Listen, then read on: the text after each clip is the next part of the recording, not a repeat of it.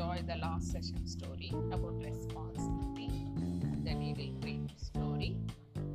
Okay, today I come with a new story. It's about giraffe. Can you go to the story? Are you all ready to hear? Yes. There lived a giraffe. He was the tallest giraffe that anyone had ever seen. He was proud of his height. The monkeys were very annoyed with the giraffe's behavior. One young monkey thought to teach the giraffe a lesson. One day what happened, He said to the giraffe, "There is some lovely juicy fruit growing on that tree, but you won't be able to reach it." The giraffe said, "It is impossible. Just watch me." Then the giraffe reared up its long neck and put out the tongue. He's trying, but the fruit was just out of reach. "I said you couldn't reach it," said the monkey. "But I can."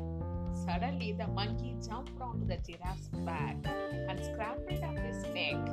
Then he stretched out his long arm and picked the fruit. The monkey said, "We couldn't do it alone, but we can do it together," said the monkey.